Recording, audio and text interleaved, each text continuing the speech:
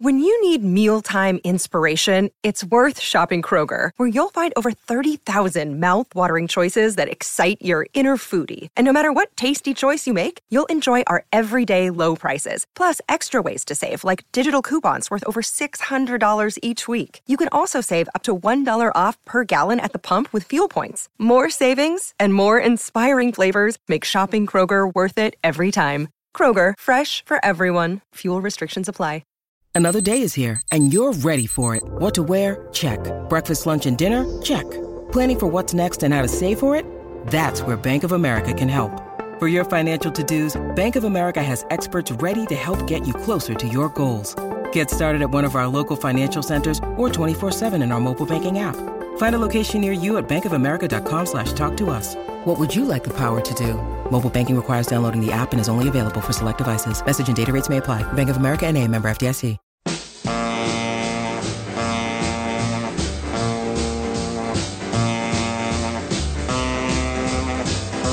Welcome to Let It Roll, the podcast about how and why popular music happens with host Nate Wilcox. Be sure and subscribe to the Let It Roll podcast on iTunes, SoundCloud, or Podomatic, and check out our website at letitrollpodcast.com. You can now follow us on Twitter at LetItRollCast, and we'd love to hear what you think, so don't be shy about tweeting at us or commenting on our website.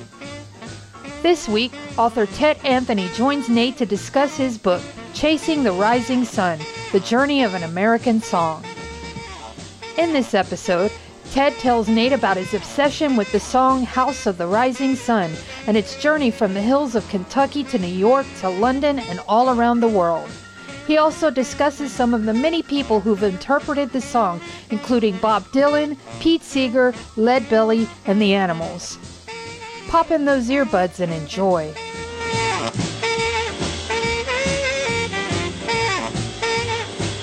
It's time to let it roll. Today I'm joined by Ted Anthony, author of Chasing the Rising Sun, The Journey of an American Song. Ted, welcome to the show. Thank you. Thanks for having me. And this is just a fascinating book. Ed Ward actually hipped me to it, and it tells the story of your obsession with the song House of the Rising Sun. How did that start? Well, so this was quite a while ago. This was I believe it was 1998 or 99, and I was in a Thai restaurant in Keene, New Hampshire, of all places, with someone who was my new girlfriend at that point and who would later become and remains my wife. And as we were ordering, we heard background music. They call it Muzak, but I don't think they use that term anymore too much. But it was quiet and it was very, very in the distance. And we said, that song sounds really familiar. What is that? And after a while, I realized that it was a version of House of the Rising Sun, very, very different from the versions you usually hear, very quiet and muted. And as I got to thinking about it, it kind of hit me, and I don't generally believe in epiphanies, but this one actually did hit me. It kind of hit me that the story of how this song traveled from its very, very distant origins to end up in a Thai restaurant in Keene, New Hampshire was kind of a stand-in for the story of American music in the 20th century and how it's moved around. And so from then I was hooked because I love stories that trace back to other things, and I dug into it, and it turned out that I couldn't stop. Yeah, I mean, this is like kind of the rabbit trail of all rabbit trails, but you've documented it all and done the research, traveled, bought CDs, which sort of dates the book, but that's what you were doing when you were researching this in the 90s and the noughts. So it was all about CDs and then MP3s. And it's just a great story. And yeah, you talk about how it's the story of American culture, but it's also, you say, it's the story of technology, globalization, packaging, marketing, and the rise of recorded sound. And that definitely wraps it up. And you trace the story back. First, you debunk some dead ends. Like, what were the dead ends, the things that you thought might be true about the song that turned out not to be? Well, there are a lot of things around there. I mean, this is a song that has resonated for so many people, and it's become an American standard. And because of that, everybody thinks they know where it came from. And the most common one by far was the people who would tell me pretty flatly that, oh, the Animals wrote that in 1964. And the part of the reason I became so interested and obsessed with this song is because people believe that things appear right when they first see them. When I was growing up, I was always fascinated by the notion of meat in grocery stores and how, we don't see where it comes from. We just see that it ends up in styrofoam and saran wrap. And it's the same with music. You hear a song on the radio, or you hear a song in your AirPods or what have you, and you think, oh, that song just arrived here to please me. And when you start digging, you realize that there's so much more. And as you say, it's a real rabbit hole. So that notion that it began in 1964 was very, very common. And then when I started digging, I found other songs called Rising Sun that some of which had absolutely nothing to do with the song that I was researching. Some of them go back to 1920s pure blues, Delta blues. I believe there was one that was Kansas City blues, and they were wonderful songs, and it exposed me to a whole range of music that I hadn't really delved into before. But they had nothing to do with the song itself. And I guess the last category, if you're putting into buckets, the last category of misimpressions about it is what it's about and where. I mean, we know this is from the lyrics. It's a house in New Orleans they call the Rising Sun, and allegedly it's a bordello, a house of ill repute. But there is a lot of different information out there. The song is very stretchable, and sometimes it appears to be about a prison. Sometimes it appears to be about a gambling hall. Sometimes it's not about New Orleans. I ran into a version of it that explicitly said it was in Baxter Springs, Kansas, the house of the Rising Sun.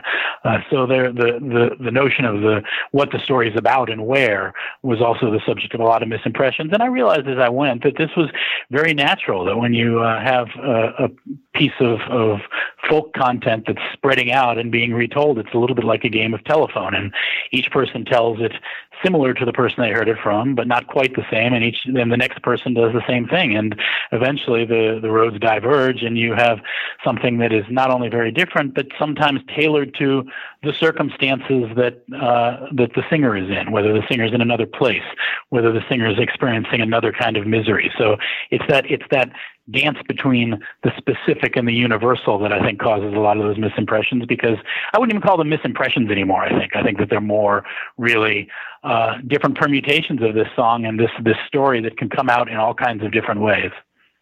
And ultimately, you trace it to a version that spawned the versions that then spawned the Animals version. And that version was not the first version to be recorded, and we'll come back to the first recorded version, but the version that you pretty much identify as the wellspring from which the popular and known versions came from was recorded by a woman named Georgia Turner, recorded by a man named Alan Lomax, of a woman named Georgia Turner singing. Tell us a little bit about those two. Well, Alan Lomax was a song collector. He was a folk musicologist who worked at the Library of Congress with his father, John Lomax, who had been collecting songs for many, many decades at that point, first on paper and then when recorded technology became available. So Alan and his father, and eventually just Alan or Alan and his wife, would go out on these field trips with this huge Presto brand recorder in their trunk, and they'd travel around to small towns and rural areas, setting up appointments with people who knew songs, who were known folk song, I guess aficionados isn't strong enough a word, thinking people to whom this music was a fabric of their existence. And many of them were older. They did a lot of capturing folks' voices before they passed away. One of the people that they originally recorded was Leadbelly, who went on to become quite famous, and their treatment of him was a bit controversial for a while. But on September 15th, 1937, they were in Middlesboro, Kentucky, and through a couple acquaintances, they had gathered a few people in a section of the town. It was a mining town, a section called No Town, which was a very, very poor area. And a 15-year-old girl named Georgia Turner was one of those who came out. And she sang for him a very recognizable, although not in the minor key, version of House of the Rising Sun.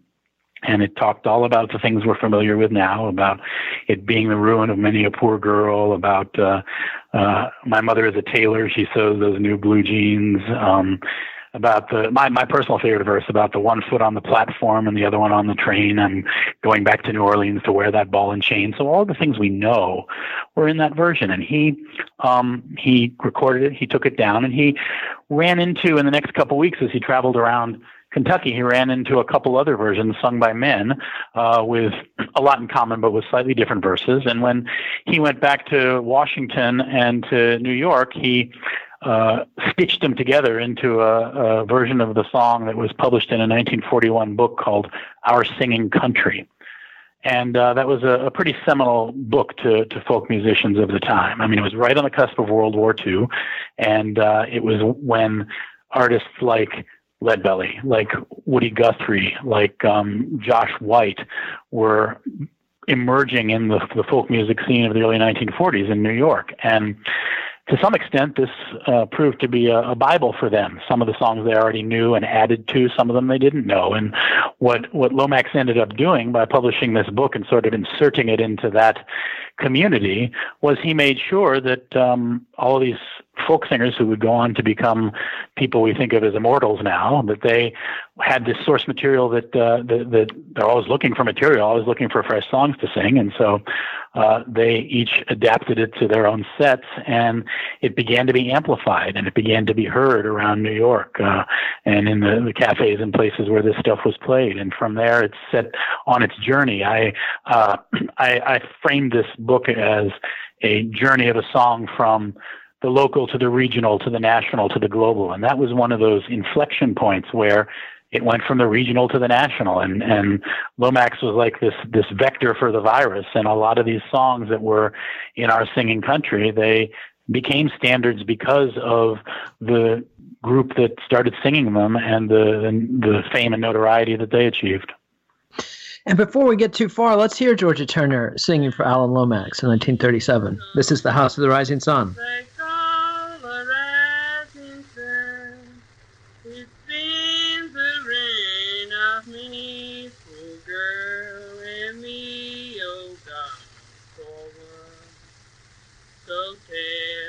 Baby sister, never do as I have done, to shine that house in New Orleans, they call it out.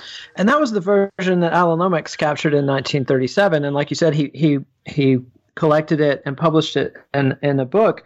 And then this book is picked up by people you mentioned, Leadbelly and Josh White and Woody Guthrie and the Weavers that we would call the first folk revivalists, or they created the concept. They were creating the concept of what we know as American folk music. And one thing you mentioned, that this wasn't the only song that Lomax has brought to light that is now considered a standard. They also brought out Home on the Range, Goodnight Irene, The Midnight Special, Bonaparte's Retreat, et cetera, et cetera. So this is just a part of a massive contribution to culture that the Lomax has made.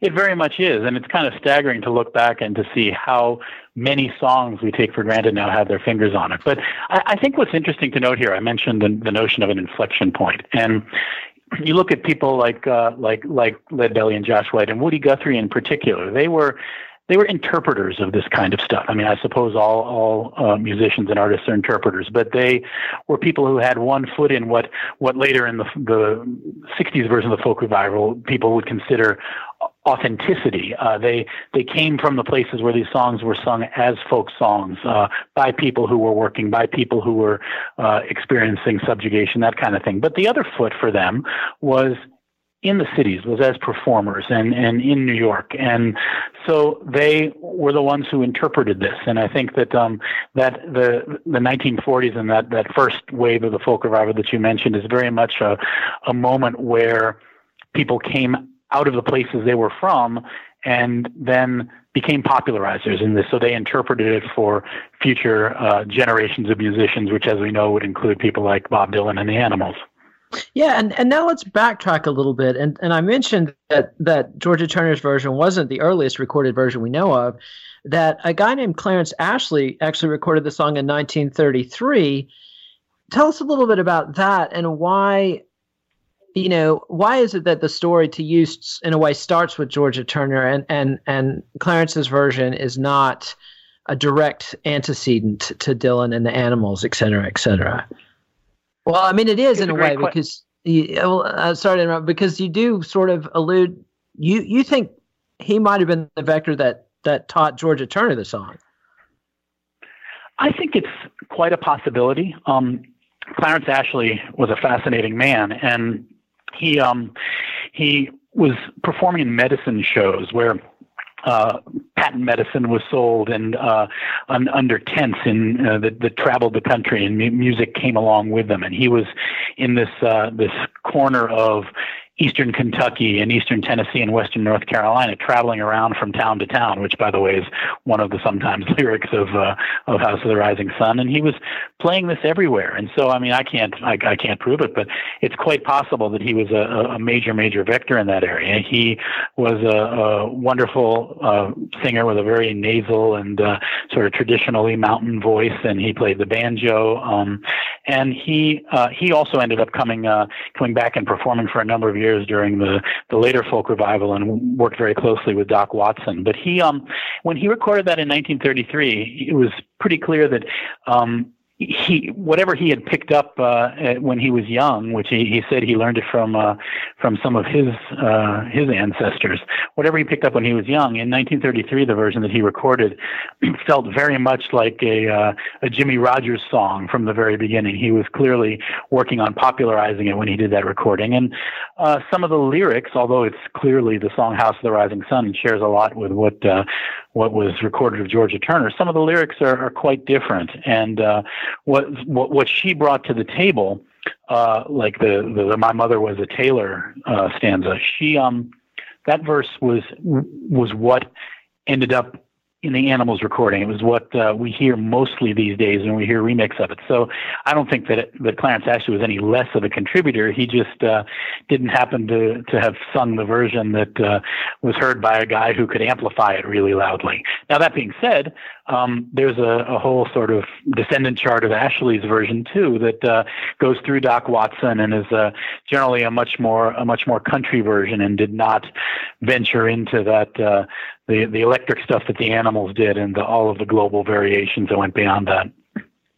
And then after Lomax puts it in a book and it's popularized by that first wave of folk performers we discussed, there's a second wave of younger scholarly researchers in the 50s and folk performers that dive back in. And a guy named John Cohen travels in the hills, and he finds other people that were doing versions of House of the Rising Sun. And in particular, a guy named Roscoe Holcomb was brought to light. Tell us a little about Roscoe and his interaction with the song.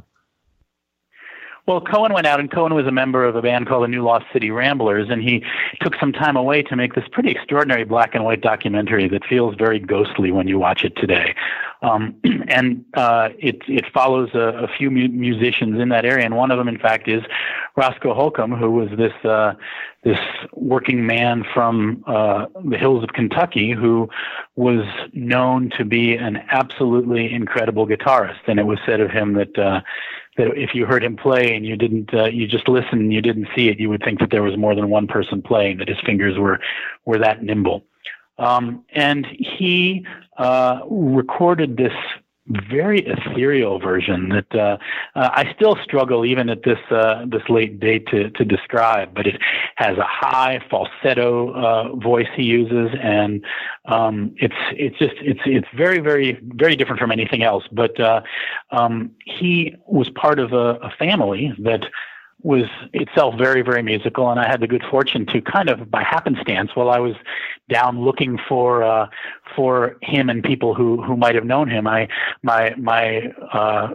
girlfriend from the Thai restaurant had by then become my wife, and we were on our honeymoon driving through the Appalachian Mountains and stopping and listening to music, and we happened into this bar in Nashville where this band was playing, and I just asked the lead singer after a set whether she had ever heard of Roscoe Holcomb, and it turns out that he was her uncle and a member of her family. And so we found this rich seam of folks who were still doing music, wonderful music, and who knew him and remembered him quite well. He had gone on, thanks to, in part to that film and to some shows that he did during the 60s. And he also, Eric Clapton was very, very impressed with his ability to play guitar. And I believe it was Dylan who referred to Holcomb's music as an untamed sense of control. So Holcomb lived until, I believe it was the end of the 1970s, and performed and became effectively a professional musician in his later years. But yeah, that began with John Cohen, who went again that 1960s folk revival contingent who were looking for authenticity, as I think partially as a backlash to some of what had happened in the 50s with emerging popular music and doo-wop and stuff like that, and they wanted something rawer, so they went down to try to find it, and that was how Cohen and Holcomb got together. And in the book, you've got a picture of Holcomb, and he's standing next to Clarence Ashley, of all people, and they look like twins. They're wearing identical hats. They both have what I would call Malcolm X glasses on, although I'm sure they didn't think of him that way. And it's funny to me because around the same time, Harry Smith, with his collection, The Anthology of American Folk Music, reintroduces Ashley and other people who are considered, that the Lomaxes probably would have considered commercial performers, like people like Clarence who were doing, as you said, imitating Jimmy Rogers or trying to sound like Jimmy Rogers. But Harry Smith goes back to the records, and he sort of redefines folk music as this old wave of records. And so it's very cool to me that Clarence Ashley and Roscoe Holman sort of both come back into the narrative through the second wave of folk revivalists. And then another contemporary of John Cohen, a guitarist in the Village, Greenwich Village, named Dave Van Ronk, does a version of House of the Rising Sun where he adds new chords and he takes it into the minor key. He does, and although Josh White did that too in the early 1940s, so again, provenance becomes a question here. But Van Ronk absolutely did that, and Van Ronk was very good friends with Bob Dylan, and that was one of the things that typifies this song, which is, it's worth noting over and over again, a song from the folk tradition, is that the arrangements of it and how it is played are often sources of contention. And one flashpoint with that was Van Ronk was very close to Bob Dylan, and when Bob Dylan first recorded it on his first album in 1962, it was perceived by Van Ronk as not cricket, if you will. And let's go ahead and hear Josh White's version and hear that minor key come in. This is Josh White doing House of the Rising Sun. In New Orleans, they call the rising sun, and it's been the ruin of a many old girl and the old God. And that was Josh White bringing the House of the Rising Sun into the minor key, which Dave Van Ronk either picked up from him or added creatively on his own. And then Bob Dylan admittedly swipes it from Dave Van Ronk, puts it on his first album, which was on Columbia Records. Wasn't a big seller, but after his second album was succeeded, that album got around. And it got to Newcastle, England. Tell us a little bit about what happened once it traveled across the ocean. Well, there was a young man in Newcastle upon Tyne, England, who was trolling the record stores back then, and he found he was aware of the song. He had heard the song in some local establishments, but in, I guess, what was a very truncated version. And he comes upon Bob Dylan's first album, and he listens to it, and he's like, "Wow, here is this amazing new young folk artist, and here are all these lyrics I'd never heard of." And so he got to thinking about it, and this young man was named Eric Burden, and the band that he was to play with was the Animals, and that is the biggest inflection point. I like to use the term inflection point. That is the biggest inflection point in the song. Two years later comes the Animals' very definitive and very electrified version, still in the minor key, arranged very differently, but Eric Burden told me very, very openly that the Dylan version was very much an inspiration of that. But he has also claimed at various times that he had heard the Josh White version, and et cetera, et cetera. Tell these stories to the point that his drummer, Bobby Steele, said, no way, we were doing the Dylan version. People have said different things. I mean, Alan Price has long said that they did the Alan Price version. One of the things that I found in all of this is I became sort of obsessed with the term version, because covers are so unique, and yet they are all linked to each other. And so, if you can look at even within the Animals, if people say different things and they say, well, where did this come from? Where didn't this come from? Whose inspiration was this? Even right down to things like the keyboard solo and the famous guitar riff at the beginning of the Animals version. I don't think we're ever going to sort out what version was what. And I came to the conclusion in the end that was okay, because even if you have it even within a band, if you have that contentiousness, I mean, imagine that writ large on the landscape with all of these thousands of versions that we've heard over the years. And those credits for that band had a very real impact on the band, because Alan Price got sole credit for the arrangement, which means he got the sole check for, it was credited traditional, arranged by Alan Price, meaning that's where all the royalties went.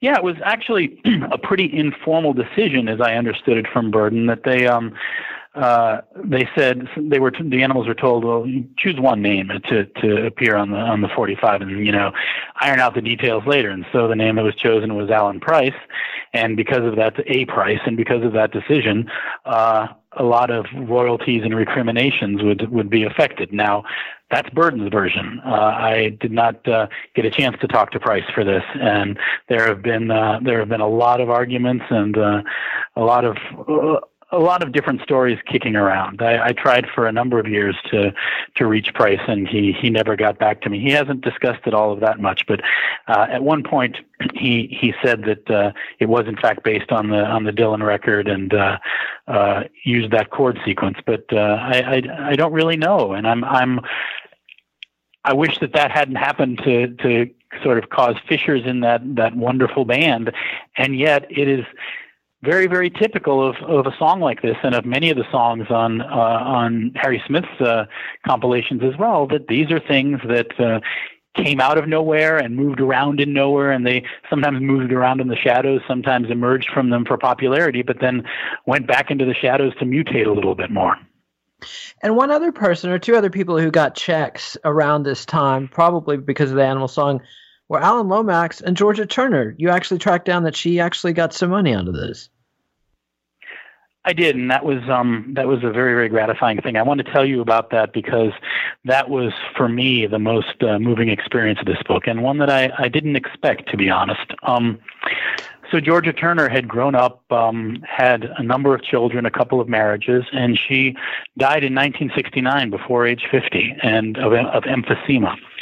And what I was, I tracked down her oldest son, Reno Taylor, and this was after I found the recording that you just played from the Library of Congress, and in a diner in Monroe, Michigan, which was where she ended up, on a handheld cassette recorder, I played him his mother's voice, which he hadn't heard since she died in 1969. And this was we did this in 2000, and so he had not heard his mother's voice in effectively 31 years, and he was hearing her at age 15, like he had never heard her before. But yes, she received royalty checks, although probably nowhere near enough. And there was always this sense in her family that she had something to do with this song, but no one ever was able to definitively say what. So it was a source of great happiness to them that their mother could be documented as being a very, very key link in something that became very important to a lot of people. And you've got, and I agree that this is the most touching part of the story, and I actually broke up when I was reading your account of the Turner family and this song, and I wanted to quote a couple of things that you wrote about it. You're talking about the journey of the song and saying that the songs shout at us, the map sings. If you listen just right, you can hear the chorus that came before. You can hear Clarence Ashley, Roy Acuff, the Callahan brothers, Woody Guthrie, Josh White, Leadbelly, et cetera, et cetera. And then you come to this point, and you can hear, too, the pretty yellow-headed miner's daughter from Kentucky. who never asked for much and never got much in return. Georgia Turner, dead and silent for 4 decades, is still singing the blues away.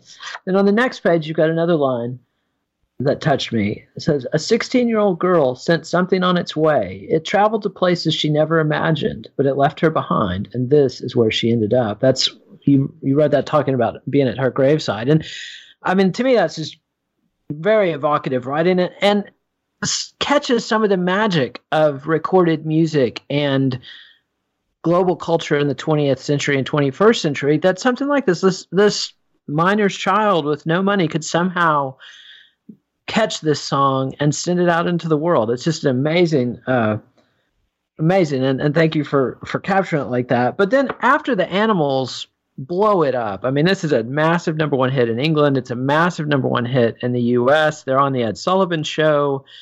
Bob Dylan hears this, and a lot of people credit him hearing the Animals doing a version of a song he had done with him getting the idea to go electric. And House of the Rising Sun becomes, it's one of the first 4-minute rock and roll hit singles.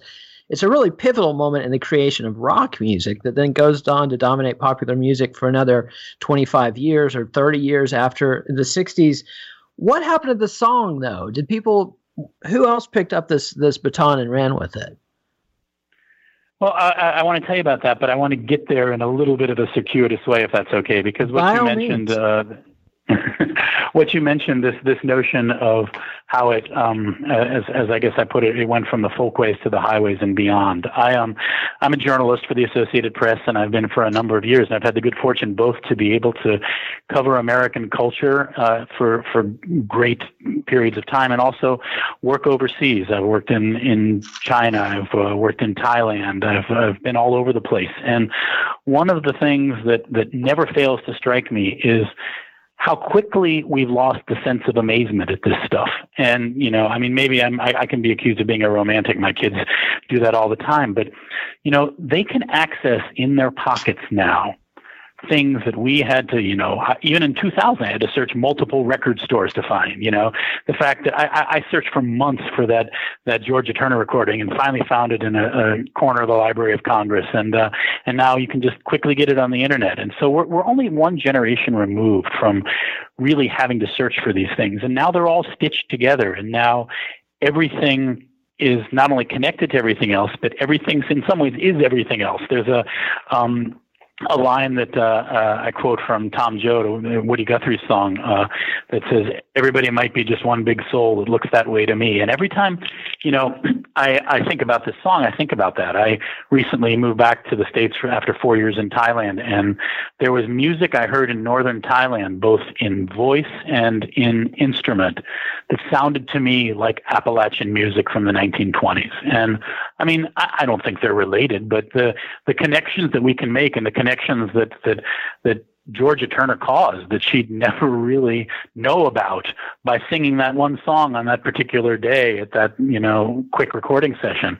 That's the kind of thing that is, to me, the engine that drives this book, and I think it still drives things. And to now get back to your question after my amazingly lengthy detour, it touches all of these different bands and all of these different genres. And I remember the first thing that I was amazed about when I started doing research for this story was I found just my first record store pass, and I found a reggae version, and I found a funk version, and I found a classical music version, and the notion that the line that we use, the slogan of America is "A pluribus unum," of many one, and it speaks of unification. But I like to think of this as of one many, and every place I found had a different version of this song that had some of the same lyrics that echoed Georgia Turner's singing, but was an entirely different experience that came from all of these other traditions, and that somehow, even though it was a cover, somehow each one, well, maybe there are a couple that aren't, but most of them managed to be soulful and original and infuse their own traditions into it. So that was the thing that was most staggering to me. And I got, when I did this book, I got some nice reviews, and the negative ones, many of them focused on the fact that I spent an entire chapter and a half on detailing different covers. And I will allow that I was prone to excess on this obsession, but I still remain fascinated by all of these different ways that it popped out. I remember finding it on random CDs and the pirated CDs in China in 03 and 04, and being amazed that it had gotten to those corners. So this ability to spread out. There are a few songs that are like that, and I think that House of the Rising Sun is because it's a compelling melody, B, because being a folk song, if it's in the public domain, and if it's arranged uniquely, it's free to use. That can't be factored out. But I think it also has, as I said, this combination of being a universal story about somebody who was given to excess and made mistakes and then had to pay for the wages of sin, and something very specific, which is, a house, New Orleans, the name of the house, and so they had enough narrative threads to be a story, but it was stretchable enough to be a story that everybody could fit to their own circumstances and their own traditions. And so let's hear one of those versions, and this is not even a version of the song. This is the Blind Boys of Alabama doing Amazing Grace, but with the melody of House of the Rising Sun. So let's hear the Blind Boys of Alabama.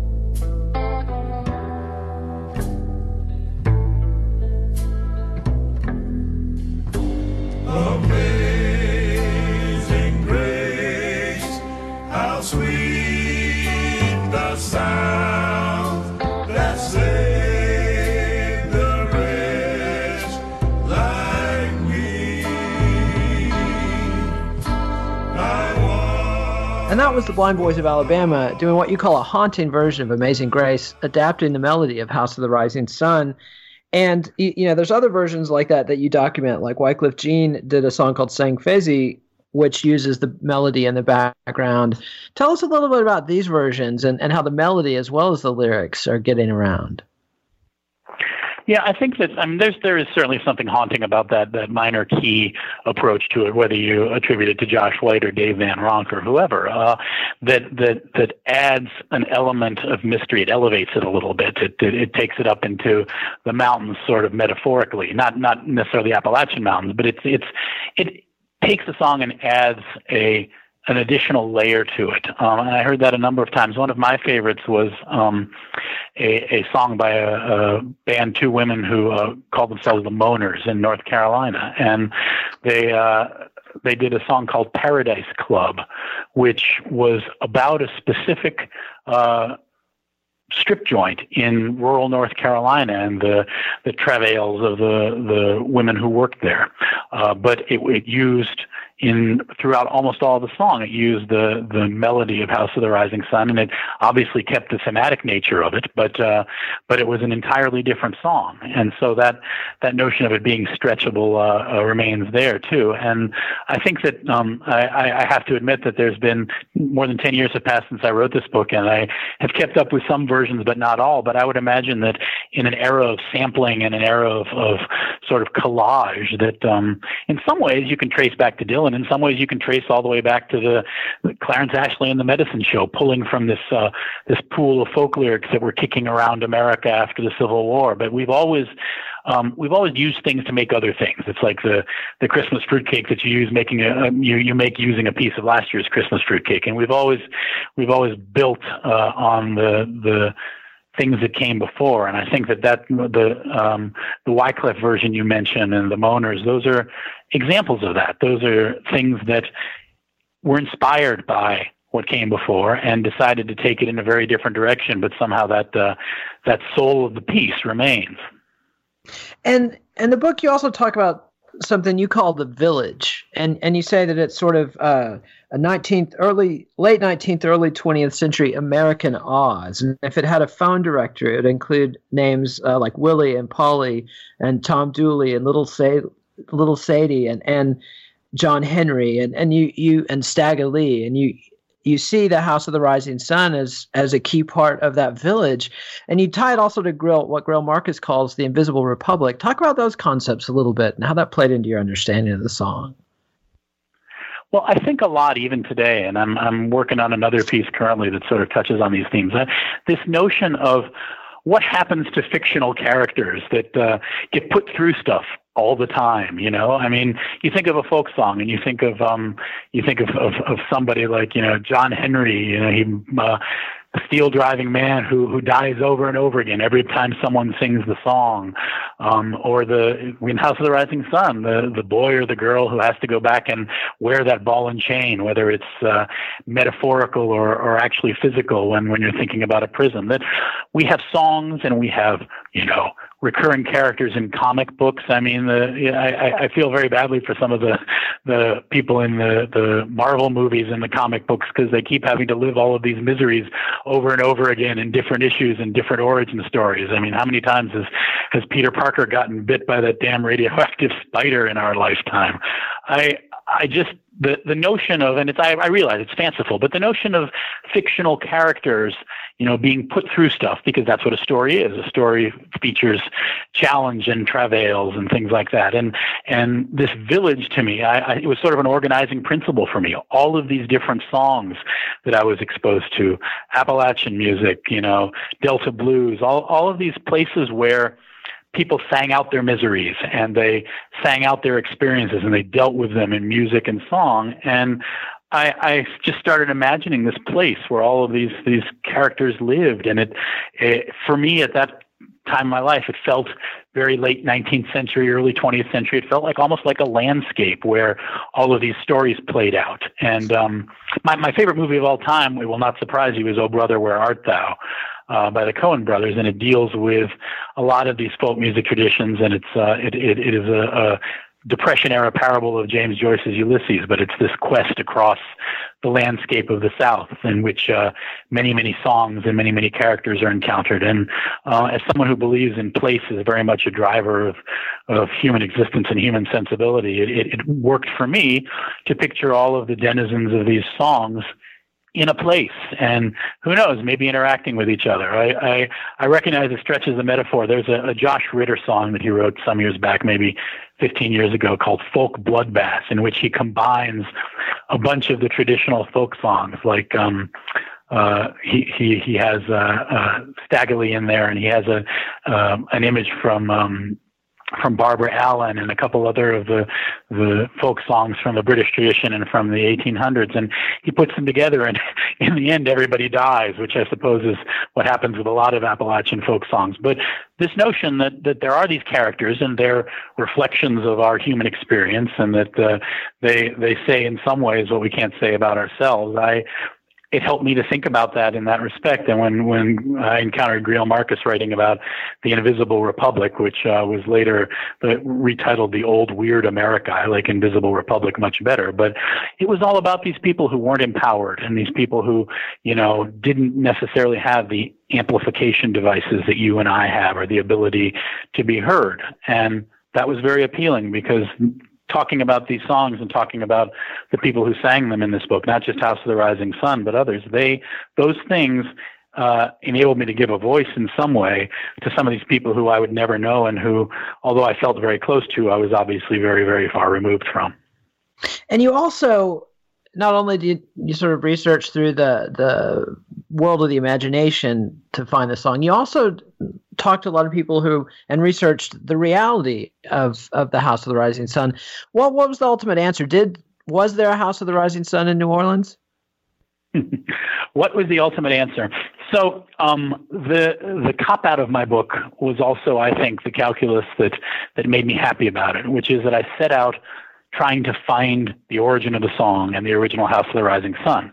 And I did not do that. But what the book became about was not where it started, but how it moved around and who carried it. And so rationalization though that may be, I was actually happy with that, because it, to me, turned out to be more interesting and much more of an excuse to explore the world. That being said, there is still the question of whether there was this house in New Orleans. And I went there a number of times during this research. My final time, encountered an archaeologist who was doing research and an actual dig at a place in the French Quarter that may or may not have been called the House of the Rising Sun, and she found or the Rising Sun Hotel, and she found some intriguing artifacts, including some fragments of rouge pots, if memory serves. And it was one of those things that would be very, very easy to pretend was incontrovertible proof. Of course, it was not. It was a fascinating data point in all of it. But I mean, I've concluded, and there were other places in the French Quarter that may or may not have had something to do with the tradition. There was a madam named Marianne Le Soleil Levant, which, if I'm remembering that correctly, whose name in French would mean the rising sun. But whether all this happened or not, I really have no idea, and I'm okay with that. Again, that stretchability.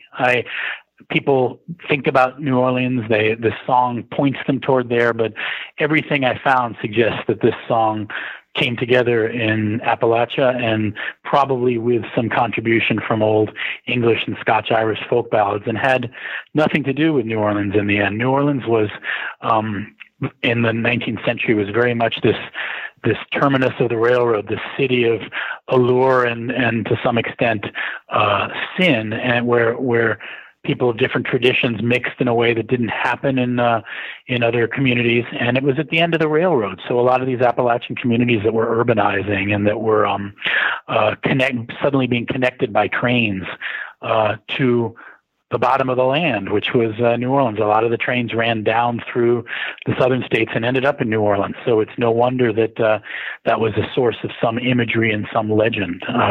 But in terms of a real House of the Rising Sun, I don't think so. I mean, I think that Alan Lomax, much later, after, I guess, 16 years after Georgia Turner, he recorded an old folk singer named Harry Cox in England who sang a version, although the tune was entirely different, something that was clearly a version of House of the Rising Sun.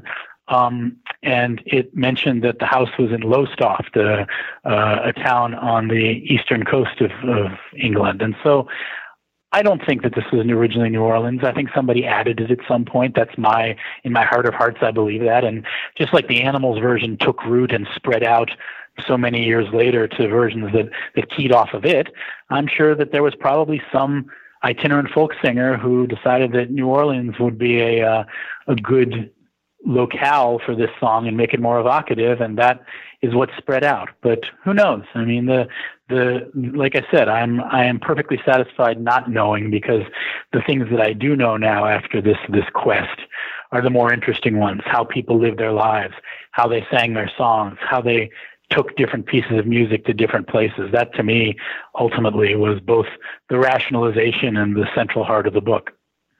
And let's hear one more version of the song. This is one that I think came out after you wrote the book, but that you hipped me to as we were preparing for this interview. And this is Snake Farm doing Rising Sun.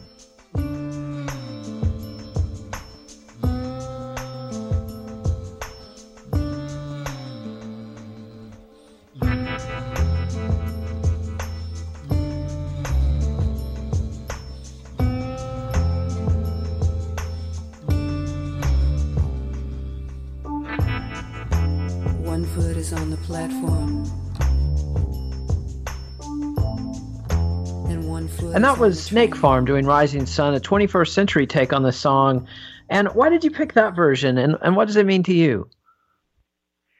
I like that very much because it felt, I learned to trust my intuition during the reporting and the research for this book.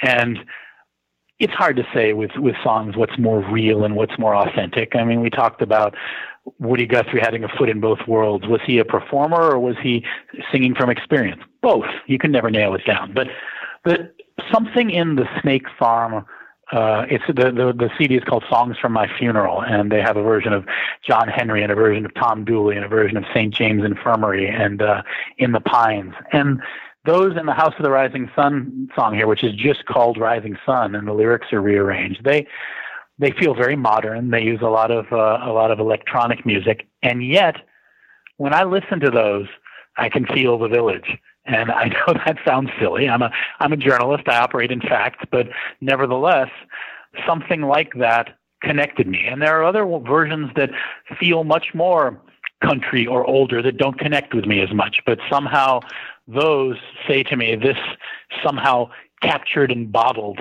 a piece of the experience that originally gave birth to these songs wherever it was. And so I think that's what I've learned to look for that in other music, just in my own personal life. I very much gravitate toward music that transports me somewhere rather than just something that I find pleasing. And I think that's why I chose that version is something that I quite like. And I think the whole album is worth exploring because it's folk music in a way that you don't hear very often.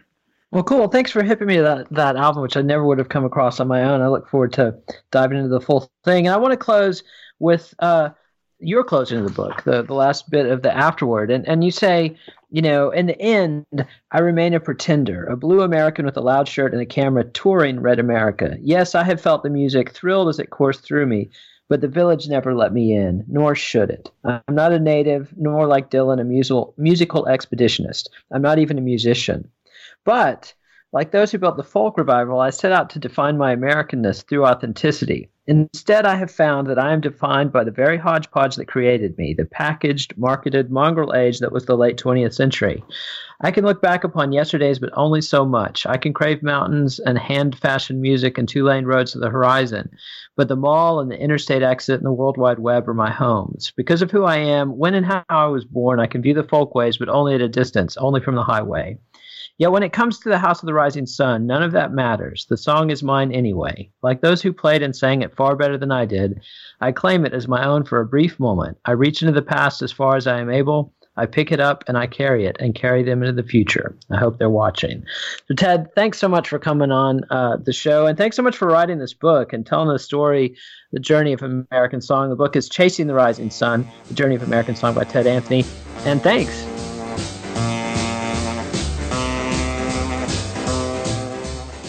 Be sure and subscribe to the Let It Roll podcast on iTunes, SoundCloud, or Podomatic, and check out our website at letitrollpodcast.com.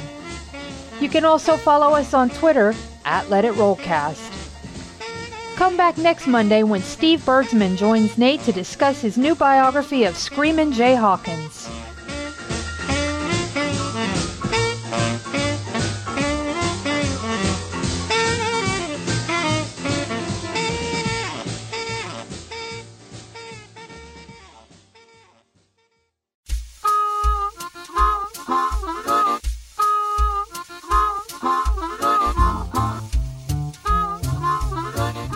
Chasing the Rising Sun, The Journey of an American Song is published by Simon & Schuster.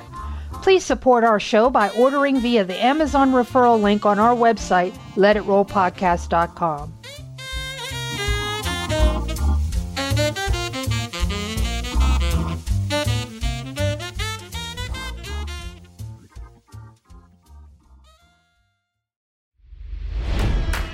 It's NFL draft season, and that means it's time to start thinking about fantasy football. FantasyPoints.com features industry-leading experts and prognosticators using proprietary hand-charted data to help you score more fantasy points. FantasyPoints.com is the place to go for whatever kind of fantasy football you play. Whether you play fantasy football, daily fantasy sports, or do a little bit of everything, Fantasy Points has the meticulously researched content to guide you to victory.